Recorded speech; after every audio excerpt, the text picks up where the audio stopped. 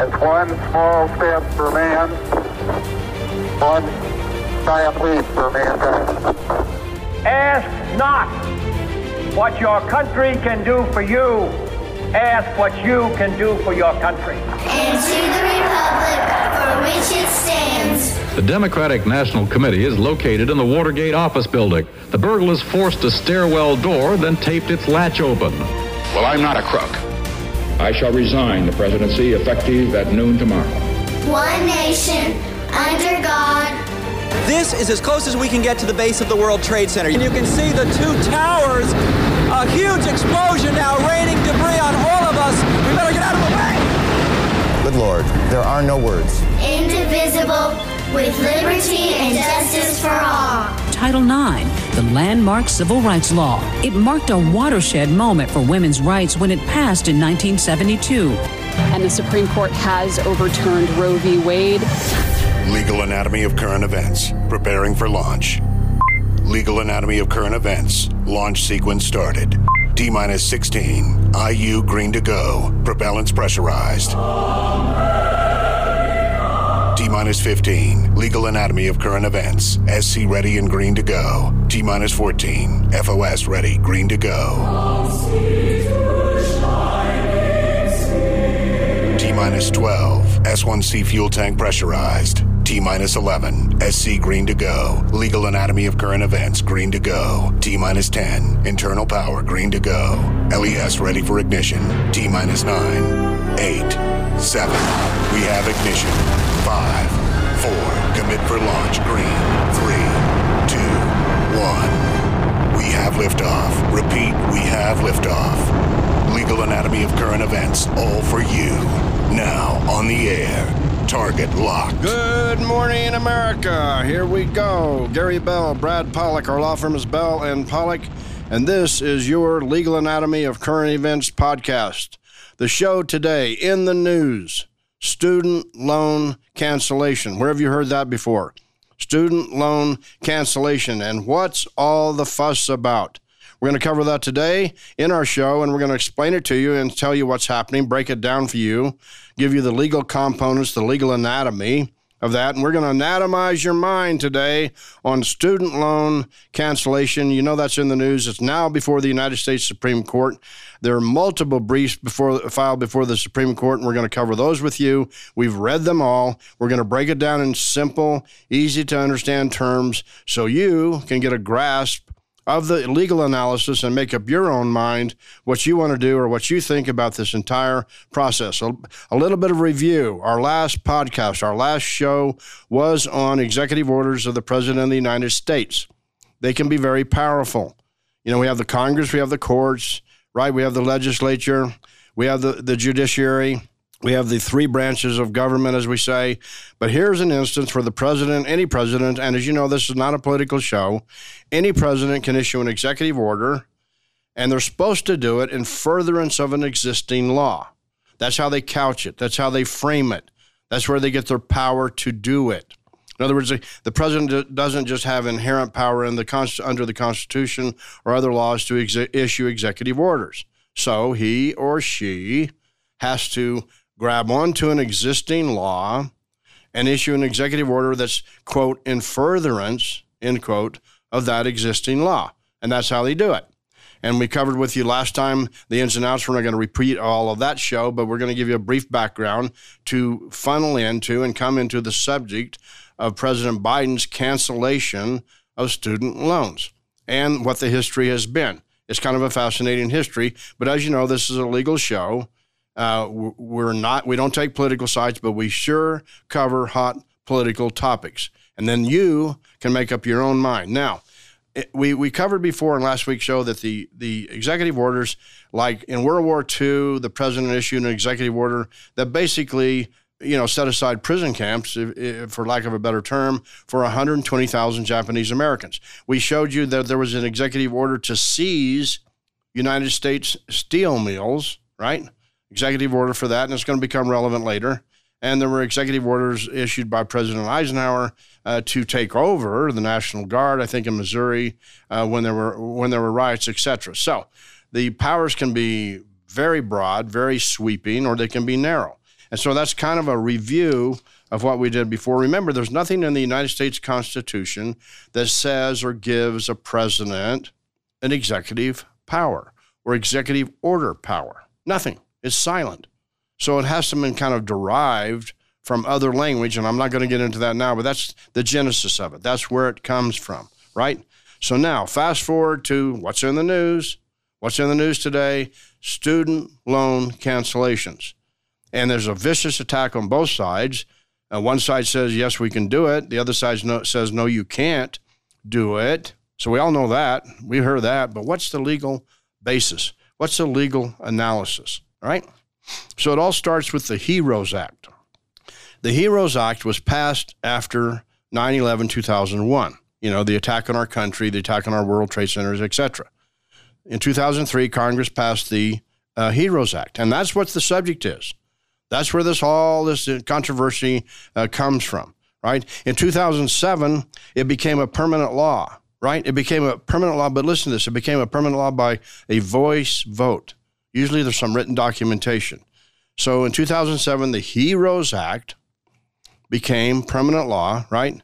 And the argument now is despite the fact that the HEROES Act was passed, it's never been used. Now, that's the argument now. It's never been used for wars. It's never been used for Hurricane Katrina. It's never been used for Hurricane Harvey. It's never been used to cancel a military person's debt, which is what the HEROES Act was supposed to do, help military people.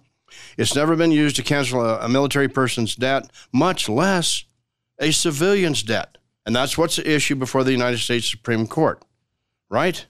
And so the HEROES Act was designed to help military men and women who were deployed, to give them a break on their student loans and other benefits while they were deployed. Sort of a deferment, right? Think of it as a deferment. Didn't cancel the program like now and what's being proposed now. It just gave a deferment.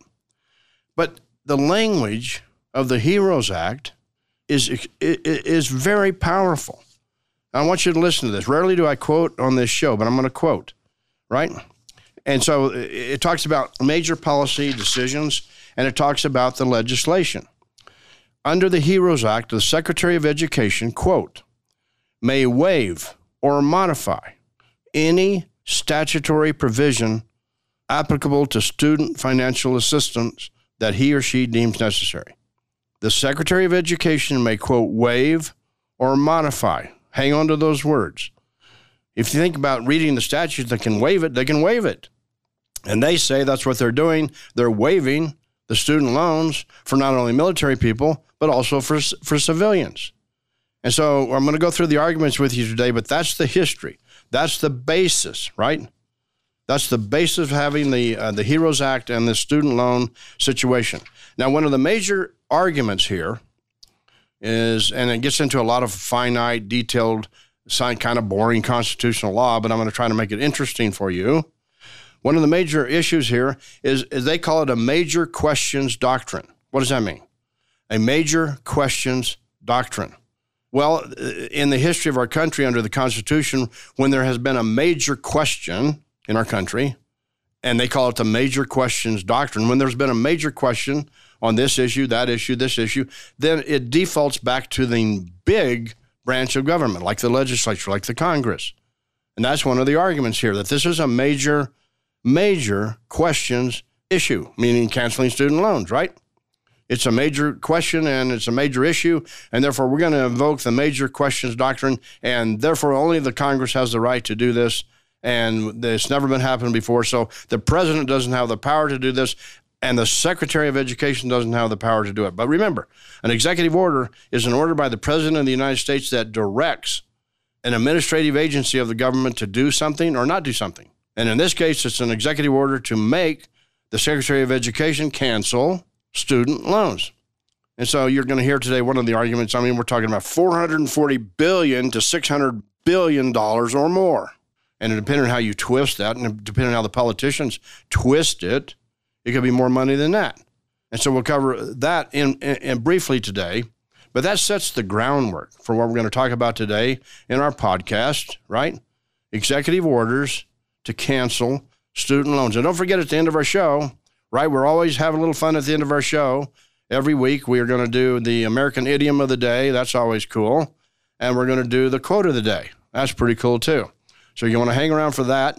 And we're going to get through the subject. And then we're going to get to the American idiom of the day and the quote of the day. All right, so let's get down to it. Many briefs have been filed here, and they're all technical. And so I'm not going to cover every technical point, even though we've been over all the briefs. But you get briefs from different entities. How does that work in the United States Supreme Court? It's called amicus curiae briefs. That's a bunch of fancy legal words for friends of the court. Well, what's that, Gary, Brad? What friends of the court? Friends of the court means we want to file a brief with you, Mr. and Mrs. Court. Could be in the state court, but this is the United States Supreme Court. We want to file a brief with you, and we got an interest in this issue because we are Organization XYZ, and Organization XYZ has an interest, so we want permission to file a brief. And usually, on a very major subject, the Supreme Courts of states and the country grant permission to have friends of the court, that's what it's called, amicus curiae, friends of the court to file briefs and state their position. So, the first one that did that is called the New Civil Liberties Alliance. And they filed a brief in the United States Supreme Court arguing their position against student loan cancellation, right? And what do they argue? They argue basically that under the Constitution of the United States, this is a legislative function, that the Congress has the power of the purse. The Congress does, not the president. And therefore, the president can't issue an executive order because the president does not have the power of the purse. We, the Congress, have the power of the purse. And so, and it goes back to the United States Constitution. Interesting language. I'll leave that for law school someday, but you can argue both sides. You can look at it. You can look at the history of it. But it basically says that the legislative powers will be vested in Congress, and Congress shall not modify, waive, or transfer these powers. And they're saying that's what's happening, is that the president has just assumed that he can do this and is going to do it. And then I'm going to ask you a rhetorical question right now. And the rhetorical question is, did a previous president in our country, recent times, do anything similar? Did President Trump, before President Biden, do anything with student loans? What's your answer? All right, we're going to come back, and I'm going to teach you about that, right? So now we got the New Civil Liberties Alliance group arguing that student loans cannot be canceled, right?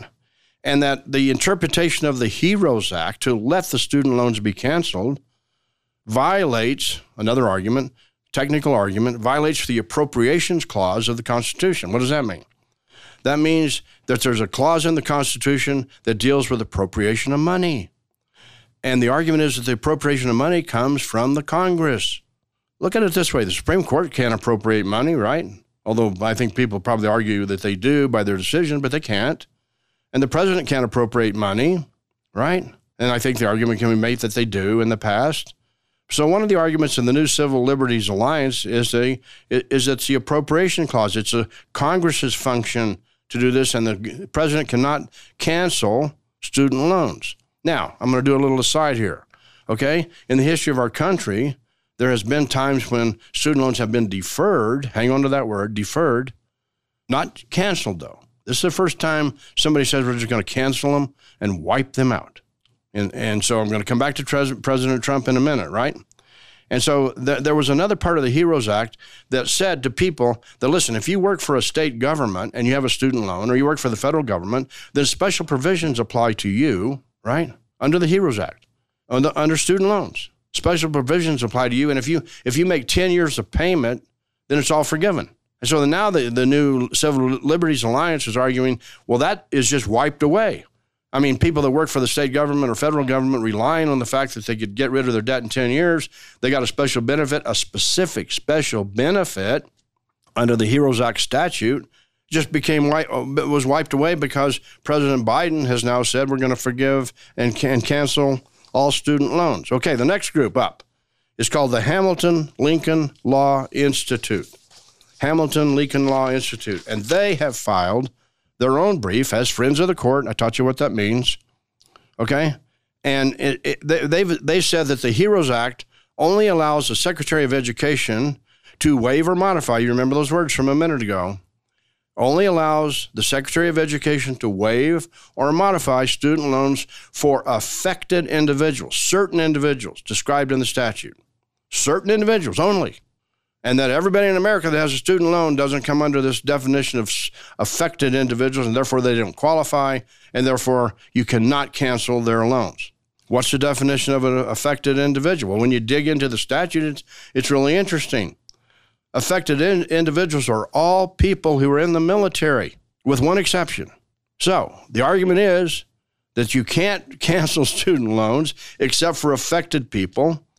And there's 5 definitions of affected people, 4 of them which apply to the military. So then where does the authority come for the president to cancel student loans for the American citizen that's not in the military?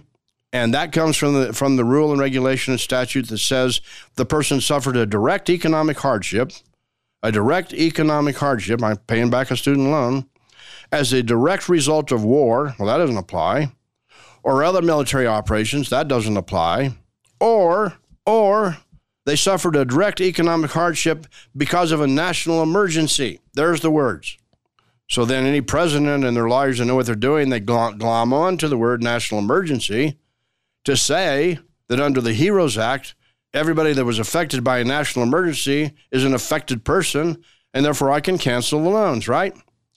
And what's the national emergency? What was the national emergency declared? It was COVID-19. And so, let's get back to President Trump. President Trump's even more interesting legally, because you've heard us talk about executive orders, right? Well, he didn't think he needed to issue an executive order, so he didn't. He did something different. Surprise. He issued a memorandum. What's that?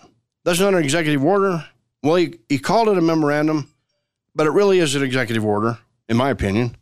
He called it a memorandum, and what did he do? President Trump issued the memorandum, parentheses, executive order, close parentheses, issued the executive order to defer payments back for everybody. So he didn't call it an executive order. He called it a memorandum to defer the payments. Now, you fast forward where President Biden wants to cancel all of them. So when I'm giving you the arguments, okay, I've talked about the major question doctrine. It's a major question, therefore it should fall to the legislature. And in the mix of all this, as you would know, right, when you have litigation, which there is, because the president got sued by all these groups to stop him from canceling student loans, got sued. Well, there's a bunch of emails and memos that got discovered. Wouldn't you know? You would know. It always happens. The downfall of almost everybody in critical cases are their emails, texts, messages, Instagrams, right? Nobody's ever going to learn. So I'm not going to go through all those, but there was a memo for Betsy DeVos. She was under the Republican administration, and now there's memos from James Kowal under the Democratic administration. Very fascinating reading. All right, the third group that filed for a friend of the court brief was Americans for Prosperity Foundation. And they said, you must uphold the Congress's legislative power has the power of the purse. You must uphold separation of powers. And you cannot give the president the power and authority of the purse strings to cancel $4, $5, $6 billion of student debt. You can't do it. And this is a matter of great political importance. They said there was mass student debt cancellation. And I'm sorry, I said $4 or $5 billion. Their claim is $450 billion to $600 billion. It could reach over $1 trillion depending on how you tweak it. And they say it fails the major questions doctrine, which I've already covered with you. Okay, then their major argument is there's nothing specific in the act that gives the Secretary of Education the power. It's all general. It's all this. And then they say it's never been done in the history of the United States. Ever been done. You never have canceled it. You've deferred it, but you've never canceled it, right? And so their whole argument is on look at the history, look at the mismatch between student debt cancellation and the Department of Education's assigned mission. So the whole fight boils down to, right, is the HEROES Act, its language, and the opponents say it doesn't even contain the word cancellation, but it does contain the word waive. They say it doesn't contain the word discharge or forgiveness, but it does say you can modify or waive. That's the fight. And that fight is before the United States Supreme Court right now.